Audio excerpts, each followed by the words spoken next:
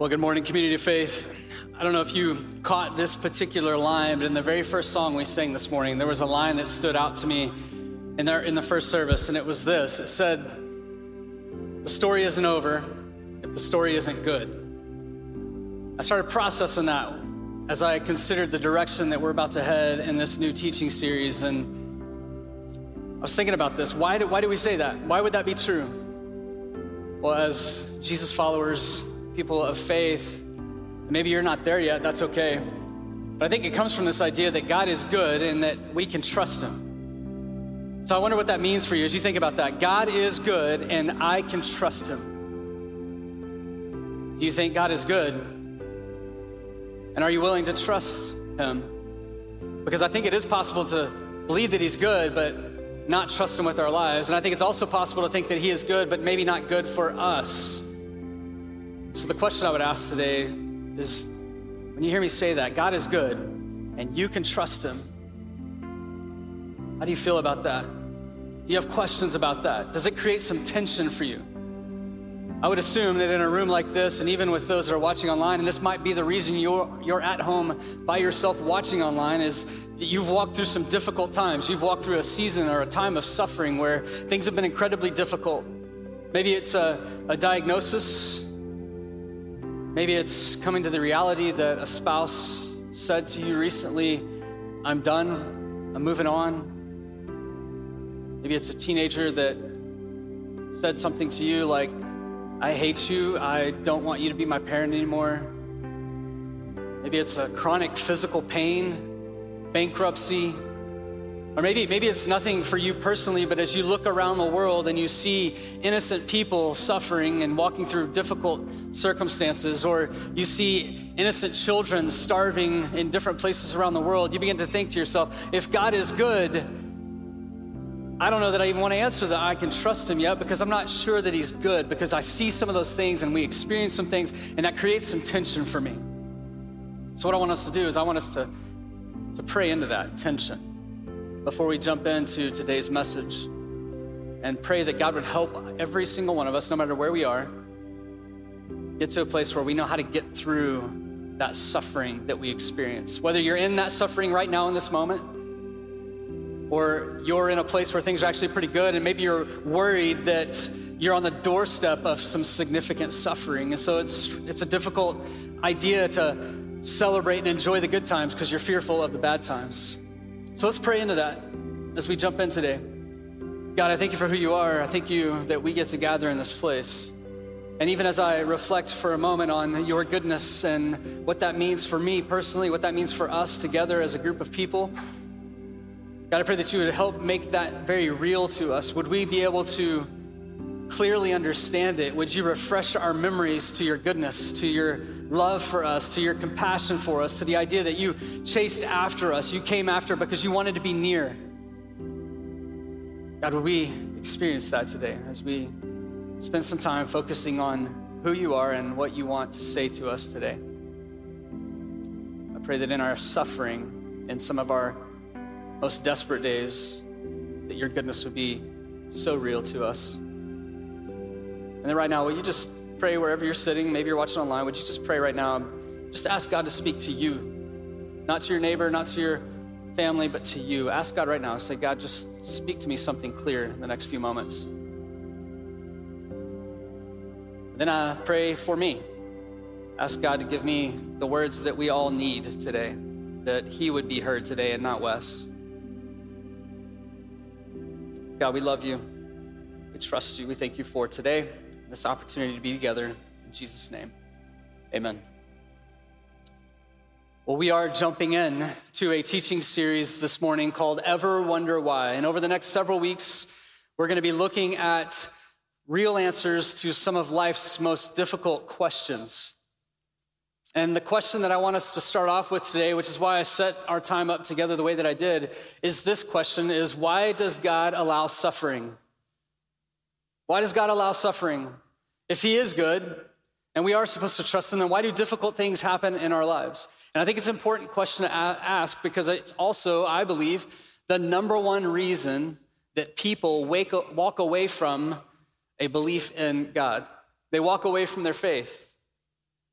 I would say this to you this morning: your thoughts about God are the most important things about you. How you see him, how you understand him, what you think about him impacts everything in your life.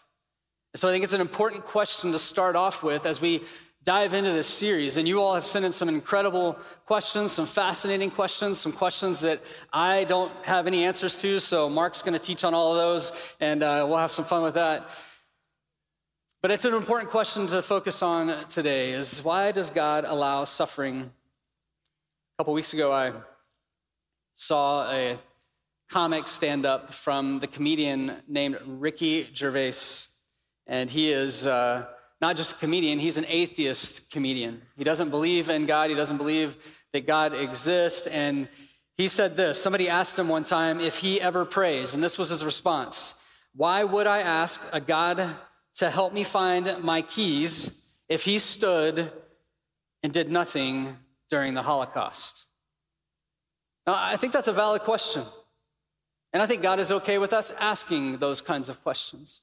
And maybe that makes you uncomfortable, but I want you to know it's okay to have those kinds of questions. It's okay to not be okay, because we all land in a place at some point in our lives where we walk through some really difficult days that forces us to ask some difficult questions. So as we answer this question, why does God allow suffering?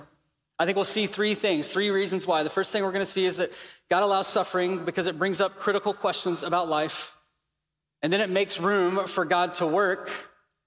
And then ultimately, it shapes a better version of ourselves. And we're going to see this as we jump into a story in John chapter 9. We're going to go back a couple chapters from where Mark and Laura taught last week. They were in John 11, talking about the story of Lazarus. We're going to talk about the story of the man that was born blind. John chapter 9, starting in verse 1. And it says this. It says, "And Jesus passed by, and he saw a man who had been blind from birth." Now, I highlight things sometimes, and the reason is because I know some of you have a hard copy of your Bible with you, and maybe you like to underline or highlight. These are important pieces of information in these verses that I think help us understand what it is God wants to teach us today. So I don't want those things to kind of stand out at us. It's important for us to understand he was blind from birth. And as I was thinking about this, and I was thinking about the idea of suffering, I don't know that I've really stopped and paused right there before and considered this isn't just suffering, but this is pointing to a story of suffering for a child. From birth, this child has been suffering with not being able to see and experience all that sight brings to the human life. That's suffering. And it's one thing to suffer, but it's another thing to endure suffering as a child or to observe and watch a child suffering from something. But that's what we're kind of seeing here. So Jesus shows up, he was walking by, he's with his disciples, and it says, and his disciples asked him, "Rabbi, who sinned, this man or his parents, that he would be born blind?" Now, isn't that an interesting question? Here they come up on the scene, they see this man who's been blind his entire life, and immediately the disciples began to ask a question. And as they ask the question reveals their idea of why someone might suffer. Maybe this myth. They believe that maybe his parents sinned, and the cause of his blindness is his parents' life, the way that they lived before he was born. He's suffering the consequences of their life and their choices and the direction that they decided to live. I think we have some myths that we consider when anybody or ourselves finds ourselves in a place of suffering. One of those myths is just that if we would just do everything right, then we'll be all right. It's kind of that idea of karma, which doesn't come from the Christian faith, by the way.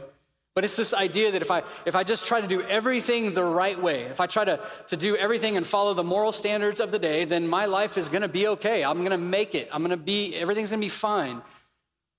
And then we also find ourselves in a place where we begin to think, well, if I'm suffering, then maybe I need to start confessing. It's the idea that maybe the suffering and the struggle that you're walking through is because you have sin in your life. And I want you to know today that as I talk about the idea of suffering, I'm not talking about that kind of suffering. I'm talking about suffering that we experience that's not a result of choices that we've made or suffering that we've brought on ourselves. It's suffering specifically that we have just experienced because we live in a broken world. And so sometimes I think we get to a place where we think even the suffering we experience that's not a result of ourselves comes from the sin in our lives. I had a friend in college that used to always joke around with everybody. If you told him you had a headache or you didn't feel bad or you couldn't find your car keys, he would just say to you, you probably got sin in your life, bro. You might want to go to pray about it. And so now I say that because it's that ridiculous, and I like to tell people that when they tell me they don't feel well. I'm like, man, you probably got some sin in your life, and let's talk about it. That's a little bit ridiculous. So that's not true. That's not how life works. Or maybe it's just this idea that when they're suffering, it's important that even though you're suffering and the consequences and the devastation of that suffering can be significant, but listen, always look for the silver lining, because there's always a silver lining. There's always a light at the tunnel. Just keep looking for whatever that is. That's incredibly dangerous. It's also very misleading. Now, it can be true sometimes, because it might be true that maybe there's that car accident that woke up the alcoholic to understand the implications of the lifestyle he was living. Or maybe it was the devastating breakup that took place that nobody wanted at the time, but it led to a healthier relationship down the road. So those things can kind of happen, but I don't think we can look at all suffering in that way.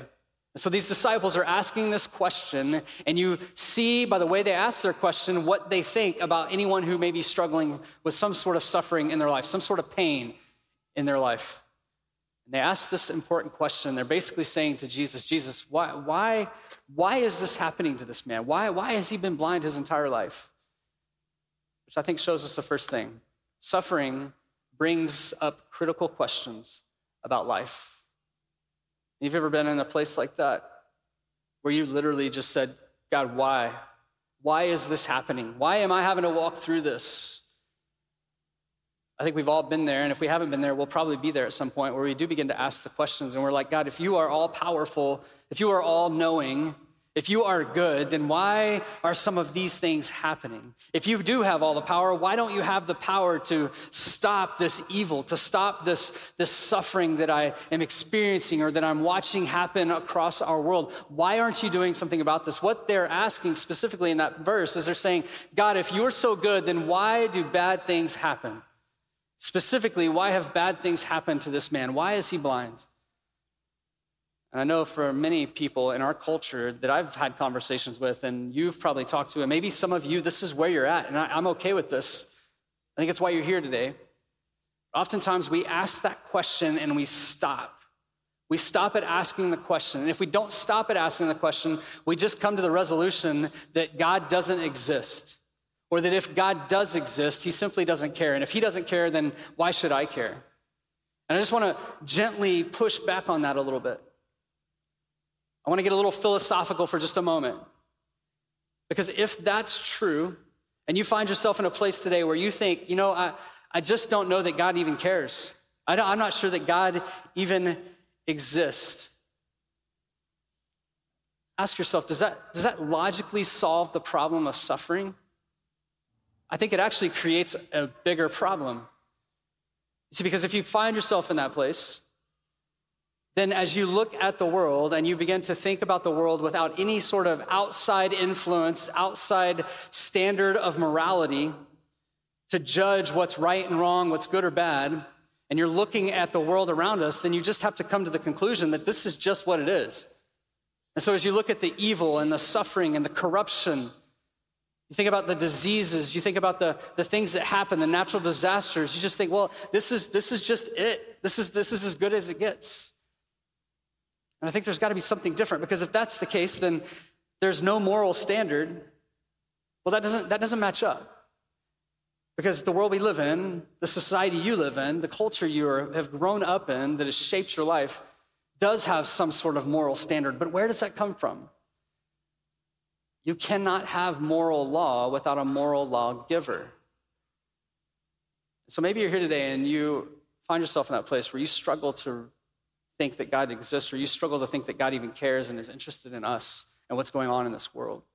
And if that's you, then think about this. Then as you look at the world, you look at everything happening, if everything just happens and it's just the way that it is, then you see there's stronger people in the world, there are weaker people in the world, and as you think about that, is it okay that stronger people might take advantage and create suffering for weaker people?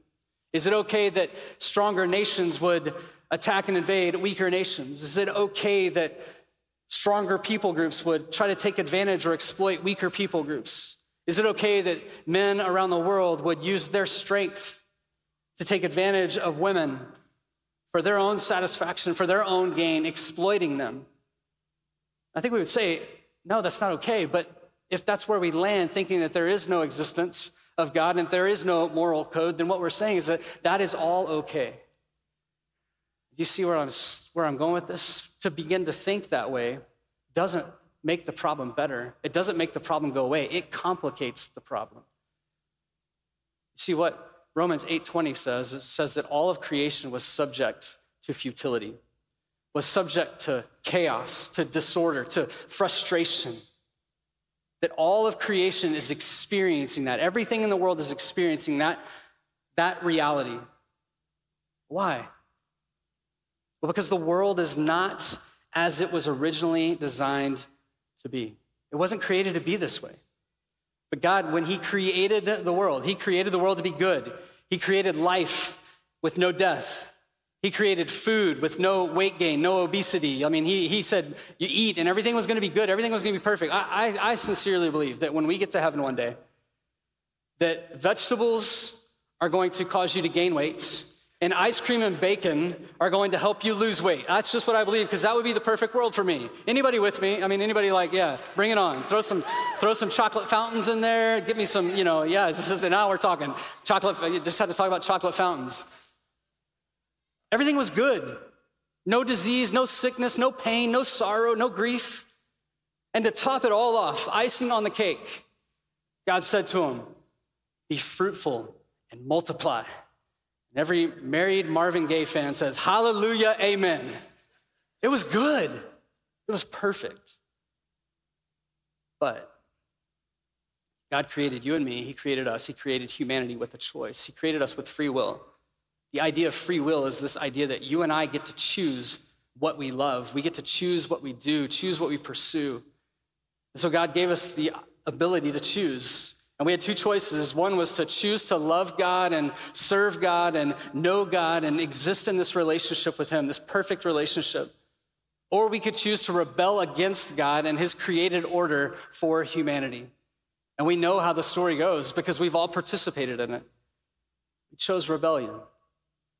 And the result of that rebellion is that creation is subject to futility, to frustration, to disorder, to chaos, to suffering. Where does that all come from? It comes from our rebellion. God didn't create the world to be this way. God didn't create suffering for us. It's not what it was supposed to be.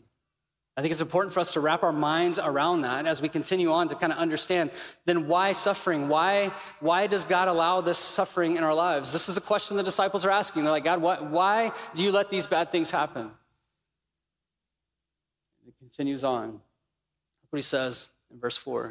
He says, Jesus answered, it was neither that this man sinned, so he squashes that myth, that idea, nor his parents. So he's saying, hey, listen, the baby didn't sin. The baby didn't do anything to cause his blindness. His parents didn't do anything to cause his blindness. But this is the reason. He says, so that the works of God might be displayed in him. Underline that, highlight that, write that down if you need to. This is what Jesus is saying. He's saying this is an opportunity. This suffering is happening on purpose. You ask yourself, why the depression? Why the miscarriages? Why the incredibly difficult journeys of infertility? Why the cancer diagnosis? Why the suffering? Why the pain? Why the heartache? It's going to happen because it's part of the world that we live in. But what if it's an opportunity for something good? See, I think that's what Jesus is trying to say to his disciples. He's wanting them to see something. He says, we must carry out the works of him who sent me as long as it is day. Night is coming when no one can work. While I am in the world, I am the light of the world. He's talking about himself because the world is dark. Every single one of us experienced this darkness in our life, and Jesus has shown up into the darkness. And when light shows up in the darkness, you can't help but notice the light. It pushes back the darkness. There's a contrast. That contrast brings clarity as Jesus steps onto the scene. So there's suffering going on. Jesus, the light of the world, is speaking into this suffering specifically for this man. I think what he wants the disciples to see is simply this, that suffering makes room for God to work. He's saying this is so that God's work would be displayed in this man's life, in this man's circumstances of suffering. This is an opportunity for something of value. Notice not something that's easy, but something that could be valuable. And as I was processing this, I wanted, this just kind of came to my mind, and I want us to focus on this, especially if you're a parent today.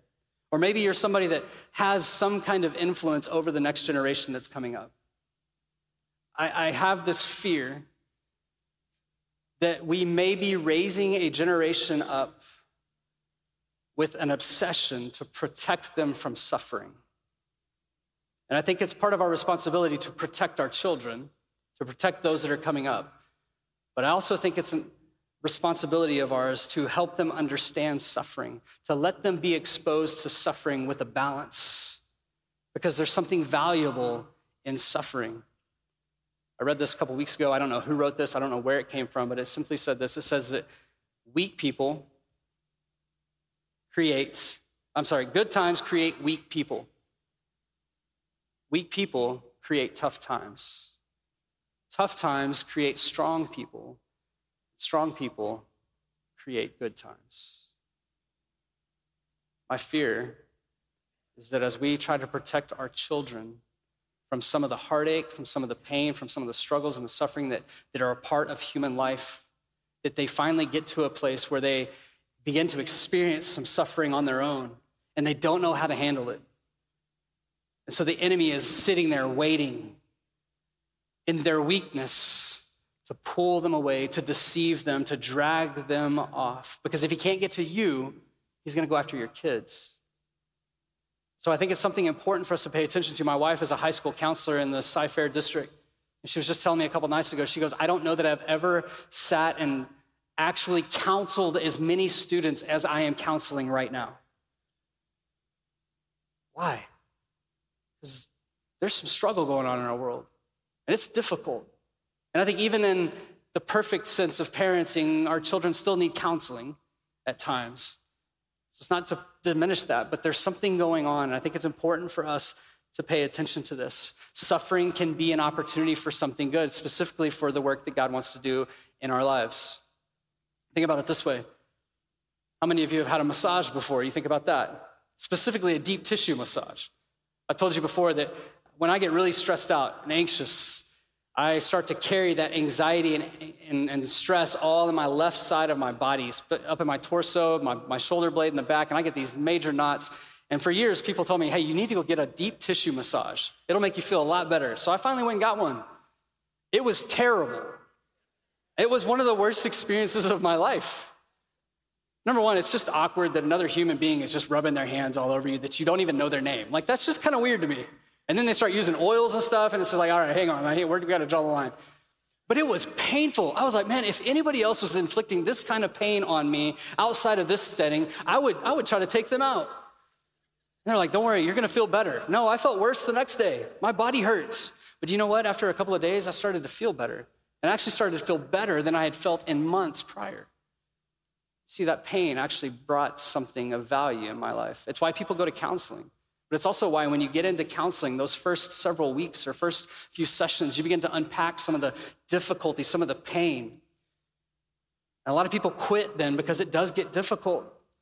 But there's value in the pain, because the pain leads you to a potential in your life that you haven't been able to experience because you haven't walked through the suffering. You haven't seen the opportunity for God to work in the suffering. Same thing for exercise. When you exercise, you're inflicting pain on your body so that you can be stronger. I've heard it said this way. When you exercise, in 30 days, you'll be able to feel the difference. In 60 days, you'll be able to see the difference as you look in the mirror. And then in 90 days, you'll be able to hear the difference because people will begin to take notice. But it all happens as a result of inflicting pain on your body, exercising and breaking down those muscles so that they'll rebuild and be even stronger. This is the idea of suffering in our lives. You're like, well, God does that to us? No, God doesn't inflict the suffering, but he knows that we live in a broken world that's gonna bring suffering. And so in the suffering, he begins to work. He begins to choose to do what only he can do in those opportunities. It's an opportunity for God to work specifically in our lives. Maybe this is beginning to shape a new perspective. That's been my prayer, is that we would just have a new perspective over suffering and pain that we've experienced in our lives. Suffering is an opportunity. It makes room for God to work in our lives. Look how the story continues on in verse 6. It says, when he had said this, he spit on the ground. Now, I just had to pause right there. I appreciate this story. And I also think that Jesus probably would have been a really, really good student pastor. Because student pastors do bizarre things. I know because I used to be one. And you can take a student pastor out of student ministry, but it's hard to take the student pastor out of a student pastor. Like sometimes we just did crazy things. We would make kids do nasty things with food and sharing things. It's like, man, why did we do that? Well, because Jesus did it. WWJD.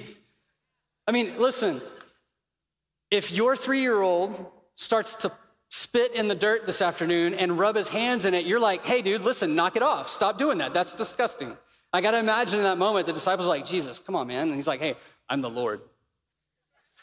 Peter's probably like, hey, John, you want to tell him that this is kind of whack? Like, if this guy could see what he's doing right now, he would not be okay with it. But Jesus does it anyways. He does something bizarre. He doesn't do this in a way that anybody else would. He has a unique way of doing his work. So he spits on the ground, he makes mud from the saliva and applied the mud to his eyes. Listen, if you spit on the ground and you take that mud and you put it on my eyes, we're going to fight. Now, you're probably going to win the fight because I'm not a good fighter, even though I can see just fine. Jesus does this bizarre thing. And look what it says in verse 7. Then he says to him, to the man that's blind, who's got saliva and sand all over his eyes, he says, go wash in the pool of Siloam, which is translated sent. So he left and washed and came back seeing. The best verse in the story is later in verse 25 when this man is sharing his story. And he says, I know this happened, and I know that I am the man who this happened to because I once was blind, but now I see. A miracle has taken place. But why did it take place? I mean, he could have sat there with mud on his eyes for the next week. It says he got up. He took Jesus at his word, and he went and did what Jesus called him to do. He didn't allow his disobedience to prohibit the miracle that Jesus wanted to do in his life. In his suffering, Jesus wanted to do something powerful, significant, that began to change him. And then you see as the story continues on, he continues to tell people this story. Here's what I know, that as you begin to experience suffering, oftentimes when you begin to understand that it's an opportunity for God to work in your life, then the misery that you're experiencing becomes the ministry that you get to be a part of. The pain that is impacting your life becomes a platform for you to begin to speak about the goodness of God and how you trust him. You begin to take the struggles that you have, and it becomes the story of your life that Jesus is rewriting for you. It's an opportunity for God to do the work that only he can do in your life. So he says, go wash your eyes. And it made me think about this question. What does the answer to this question look like for you? What suffering has God allowed for your benefit? And maybe you can look back on your life and you can see things that have happened and you're like, okay, I didn't know at the time that was going to be valuable and it was really difficult, but now looking back, I see that it was good. And we probably all have some experiences like that, but I want to point back to something that we can all share. There was a time of suffering that benefited every single one of us. And it happened when a good man, not just a good man, but a perfect man named Jesus arrived on this earth. He left the comforts of heaven to join humanity in a broken world. He was born into poverty. He was probably made fun of and mocked because he had daddy issues, because people are like, man, Joseph's not your real dad. Like, where's your real dad, huh? I mean, I'm sure he grew up with some of that because kids are ruthless. There's suffering that comes on as a result of that. His friends abandoned him. His family disappeared. He was falsely accused. He stood on trial, and then he was sentenced to death. And he went to the cross, and he chose suffering even though he didn't deserve it. Why did he do that? Because he knew that the wages of sin is death, and even though he had never sinned, he knew that every single one of us had. We had participated in the mutiny of sin in this world. We had contributed to the futility of creation. So Jesus did what only Jesus can do in my place and in your place, and he went to the cross. And even in the suffering, Jesus became better because he wasn't just the good, perfect man, he became the rescuer for you and me. So that in our suffering, there is another opportunity. There is an opportunity for God to do the work in our life. This is the message that God wants us to hear today. As the story goes on, this man begins to get asked questions, and people are like, man, who are you? And where's the guy that was blind? He's like, man, I am the guy that was blind. They're like, no, you're not. There's no way. You couldn't see, now you can see. You've got to be somebody different. They completely dismissed the work that God had done in this man's life. And so they just kind of had this conversation, and they called his parents in, they called his friends in. They're like, hey, what is going on with this guy? And they're like, don't ask us. Like, hey, he's old enough to answer for himself. Don't look at us, because they were afraid to respond to the Jews. And here's what's interesting, and I think it's important for us to understand this, because I think sometimes we believe that as we trust Jesus, then life gets easier. But do you notice what happens? God does a miracle in this man's life through Jesus and the spit and the mud, and his life doesn't get easier. I mean, I'm sure that when he had the ability to see, he probably thought to himself, life is gonna be great. Life is gonna be perfect for me now. He had lived a life of loneliness, I would assume. But yet, even though God was working, he finds himself lonely. They all abandoned him. They all walked out on him. But look how Jesus responds. Verse 35, it says, Jesus heard that they had put him out. He heard about it. Why did he hear about it? Because he cares. He understands. He hears about, he knows what's going on in your life. But notice what he does. It says, and upon finding him. It wasn't like he was sitting at the local Starbucks and all of a sudden the blind man walked by. He's like, oh, hey, don't I know you from somewhere? No, he went and looked for him. He went to pursue him because he had compassion for him. He loves him. And he said, do you believe in the Son of Man? He asks him a critical question, maybe the most important question for every single one of us today. He says, do you believe in the Son of Man? This is an important question. He's asking the guy. Notice, the guy had never seen Jesus before. Jesus left after he put the mud on his eyes. I would too. He's never seen Jesus. I wonder if he recognized his voice. I mean, I would think that he probably does, because if you're losing one of your senses, all your other senses are even greater. And so I wonder if he recognized the voice and started having some sort of intrigue. Verse 36, it says, he answered by saying, and who is he, sir, that I may believe in him? He's looking. He's looking for the answer. In verse 37, it says, Jesus said to him, you have both seen him, and he is the one who is talking with you. And he said, I believe, Lord. Powerful statement, but an even more powerful response. It says, and he worshiped him. At first, I highlighted this because I thought this was the important part of this passage. As I thought about it more, I said, no, this is actually the most important, because there's action attached to what he believes. It's why so many people last week decided to take that step of baptism. Jesus wasn't just something we talked about believing, it was something that we responded with our lives to. That's what he's calling us into every single day. It's a journey of faith, trusting him, worshiping him, investing everything that we are to trust him and his plans for our lives. Why does God allow suffering? Well, he allows suffering to bring the critical questions about life to the surface. He doesn't leave us there to just ask the questions. As we begin to look for answers, we begin to see that he's making room to do the work that only he wants to do in our suffering. It's an opportunity for something significant. And then as we do that, we see that that suffering shapes a better you. This man was in a better place than he was, but he still wasn't in the best place. Sometimes God chooses to do things and miracles in our lives that we experience and we get to be a part of here on this earth. But sometimes we live the rest of our lives longing for that best version of ourselves, knowing that it's in front of us, but unsure of when it's going to happen. I want you to understand that to be human is to suffer, but to know Jesus is to be healed.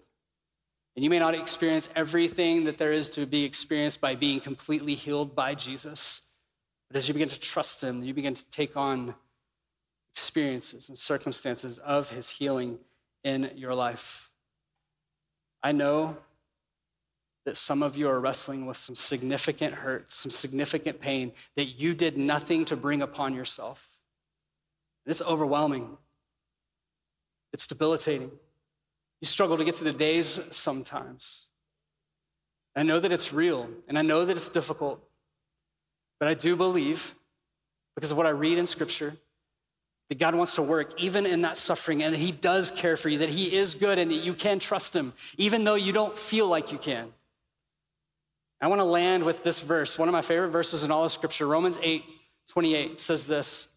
It says, we know that God causes all things to work together for good. Now, I think sometimes as Jesus followers, we get this wrong, because when somebody goes through a life-changing crisis, this is what we want to do. We want to buy them a coffee cup, and it says, for we know that God causes all things to work together for good. But listen, when that person lost their life, or when I got that terminal disease diagnosis, or when I walked through that difficult relationship breakup, whatever that circumstance was, that's the last thing I think I want to hear in that moment. But I also think we dismiss what this verse is really talking about. It's so much more than just keep looking for the silver lining, keep looking for the light at the end of the tunnel. Everything's going to be good eventually. There's so much more to this. He says, work together for the good to those who love God. If there's nothing else you've heard me say today, please hear this, that in your suffering, God is working to work things together for your good, but there's a catch, there's a condition. And you're like, wait, I thought God's love was unconditional. It is, but you have to choose to love him. You have to choose to walk away from the rebellion that you and I have participated in that has caused the futility of creation on this earth. It says, for those who love God, to those who are called according to what? His purpose. And see, oftentimes in church, we stop right there. We stop at his purpose. And we don't realize what his purpose is. What is he talking about? He's talking about this. He says, for those whom he foreknew, he also predestined to become conformed to the image of his son. There's so much packed into that verse. There's such a powerful understanding as we begin to see this. God's purpose in all things, in all suffering, in all good, is to make you more like his son, Jesus. He doesn't just want you to have better circumstances. He wants you to begin to take on the image of his son.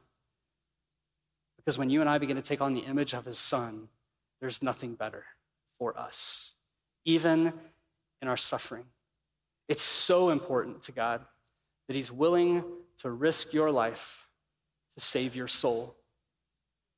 He's not interested in our bodies, and we can become consumed with our bodies. I mean, that's why we have all these surgeries and operations that we can do, and Botox and, all the things. I mean, we are obsessed with our bodies. And listen, if that's something you're like, man, that's me. I'm obsessed with that. I'm not shaming you. Like, you keep doing that. But listen, the grave always wins with this body. He's not interested in our bodies. He's interested in our souls. He wants to rescue your soul. It's why he sent Jesus to suffer. But like I said earlier, Jesus was better for it because he didn't just suffer. He became our rescuer so that our souls could be saved. He's not just interested in your health and your happiness. He cares about you, and he cares about you for all of eternity because he wants to exist with you in all eternity. But that's a choice that you have to make for yourself. And maybe it's in the season of suffering that you found yourself in, or maybe it's on the doorstep of suffering that's going to show up tomorrow that he's trying to get your attention and say, trust me. Trust me. I know it doesn't make sense, but you can't just keep sitting here thinking that I don't exist or that I don't care and just think this is it. That's not the best option. I think that's what Jesus is helping these disciples see in this moment. There's going to be a day where it is all going to be complete and it is all going to be good. And there won't be any more sickness. There won't be any more dying. There will be no grief, no sorrow, no pain. There's going to be two people looking for unemployment benefits in heaven, doctors and pastors. So keep me in mind when we get up there. I'm going to need a job, all right? I'll scrub toilets if I need to, all right? Why? Because suffering will be non-existent. We won't talk about it anymore. It won't be an issue anymore. I think Craig Rochelle sums all of this up really clearly when he says the good news of Jesus actually helps make sense of, gives meaning to, and offers a solution for the suffering that we experience. God is good, and I can trust him. God is good, and you can trust him. That doesn't mean that this week you're not going to be surprised by something that makes you think, what in the world? God, why? Why is this happening to me? If you love me, then why am I experiencing this? Even this week, my wife and I, a very close family member on my wife's side of the family is walking through a really difficult time this week, is receiving some really difficult news, a potential incredibly difficult diagnosis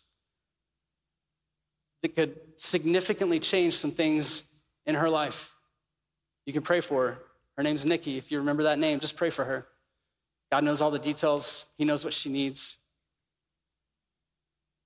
But man, it's been overwhelming just thinking about that. And here's the reason why. It's like, where did this come from, God? What happened? What did you do? What did she do? What did we do? What caused this? Why is this happening? Yet here I am this morning teaching on why does God allow suffering? These are difficult days. Difficult days produce stronger people. I believe he wants that for you and for me. So whether it's the diagnosis, or dealing with the spouse that walks out, or the overwhelming emotional journey of infertility, or the diagnosis that you receive, whatever that is, just know that he still cares, that he is good, that he loves you, and that you can trust him. For God so loved the world that he gave his son so that you would not perish, but have everlasting life, even though you've experienced suffering in this prodigal world. I'll close by addressing 3 specific people. First, maybe you're here today and you're walking through that incredibly difficult suffering. It's overwhelming. Nobody else understands it because nobody else is living in it like you are. Can I just encourage you today? Can I just plead with you today? Don't give up. Because you'll never know if you're on the doorstep of the good work that he wants to do in your life tomorrow. I'm not promising that because I don't know that. But don't get to a place where you begin to draw conclusions that God is not good and that he does not care about you. Because he does. You and I just don't have the ability or the capacity to know enough to understand the reasons. And just because you and I can't think of a reason why God would allow something doesn't mean there's not a reason.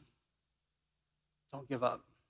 That's why you have this, a community of faith, to stand with you when you can't stand on your own. The second group of people, maybe you're here and you're walking closely with somebody who is walking through a significant ordeal, a season, a time of suffering. Can I just encourage you? Don't become the preacher in their life. They don't need you spouting Bible verses all day long, every day to them in their suffering. If you do that, you're probably going to find yourself further apart from them. There's value in sharing those things when they're asked and they're requested for in those moments. But if that's our focus, then we're missing out on the opportunity to love one another. Sometimes the most powerful, most helpful thing you can do in those moments of grief and sorrow and pain is just to sit with them, to be with them, to weep when they weep, to grieve when they grieve, to mourn when they mourn. That's what it looks like to love one another. And then the third group of people. Maybe you're here today and you're not a follower of Jesus. You've never for yourself decided, Jesus, I trust you. And I give you control of my life. You've never been there. And you hear me talking today and you're like, man, I appreciate this message, Wes. I appreciate the hope and the comfort and the freedom that you are sharing today. That sounds good. I think I want that. But listen and hear me clearly. That message of hope and freedom and breakthrough from the suffering, that him making all things work out for good, does not apply to you if you are not in Christ. And you're like, Wes, that's kind of harsh. I don't know that I like that very much. That's pretty exclusive. Maybe that disappoints you to hear me say that, but listen, I would rather you hate me and hear the truth than you like me and me tell you the half-truths that have eternal implications on your life. Maybe today, that's where you are, and God is saying, will you trust me? Will you cross that line of faith? Will you trust in Jesus? And for the first time, accept what he did on your behalf when he suffered so that you could be free, so that you could have life, so that God could work. and create in you not just a better version of you, but ultimately, eternally, the best version of you. It happens when you step into that relationship with Jesus. And it's not a promise that life's going to be easy, but it's a promise that suffering won't last forever. You close your eyes.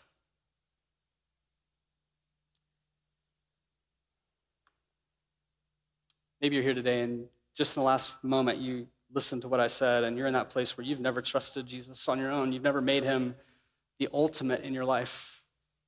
And now for 2 weeks, you've listened to similar messages from Mark and Laura last week talking about Lazarus, and today listening to the story of the blind man, and Jesus is pulling at you saying, would you just trust me?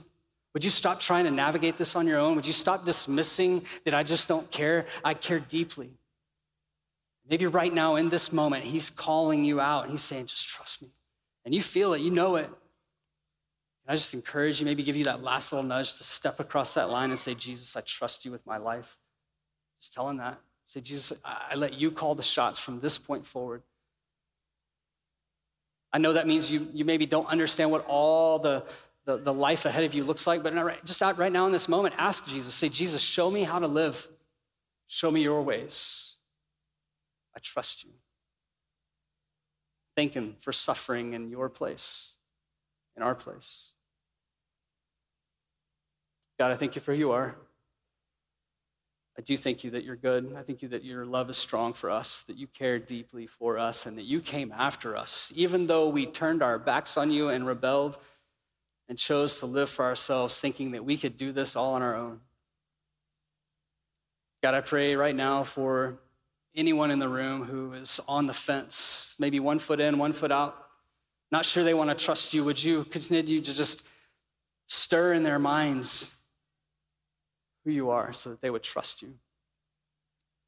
God, I pray specifically for my friends here today that are listening, that are watching online, that are walking through an incredibly difficult time of suffering. God, in that suffering, would you be so real to them that they can't miss you? They can't dismiss your goodness, your love.